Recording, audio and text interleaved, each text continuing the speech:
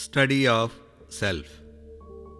Having fire in the belly means being full of energy and enthusiasm for pursuing one's desires, interests, and duties in the physical world. When such energy is used for self actualization, it is called Yogagni or the yogic flame.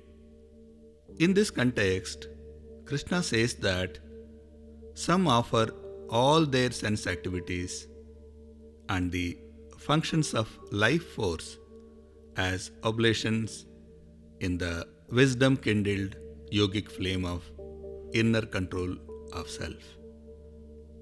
In day to day life, we offer sense objects like beautiful flowers and tasty food to the Paramatma. This verse takes us beyond this and says that yajna or selfless action is offering sense activities like taste, beauty, or smell themselves and not merely sense objects. Senses keep connecting us to the external world through attachment to sense objects, and when these senses are sacrificed, what remains is unity with oneness. Krishna further says that other devotees offer as oblations wealth, self discipline, and the methods of yoga, while other individuals, self controlled and keeping strict vows, offer as sacrifices the study of self and the acquirement of scriptural wisdom. Krishna mentioned Swadhyay or study of self as one of the yajna.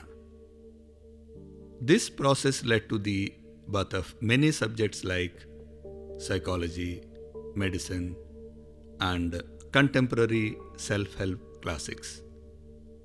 Since childhood, we are constantly labeled on factors acquired at birth like nationality, caste, or religion, and we spend the rest of our lives defending these labels.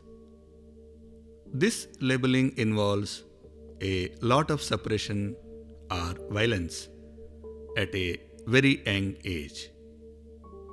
Similarly, the labeling happens based on characteristics like intelligent or dumb, hardworking or lazy, and the list goes on.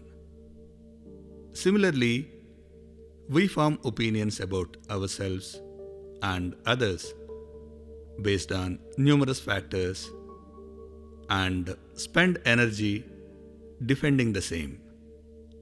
Swa Adhyay is examining these labels as yajna and shedding them. Next in the series is Joy through Breath.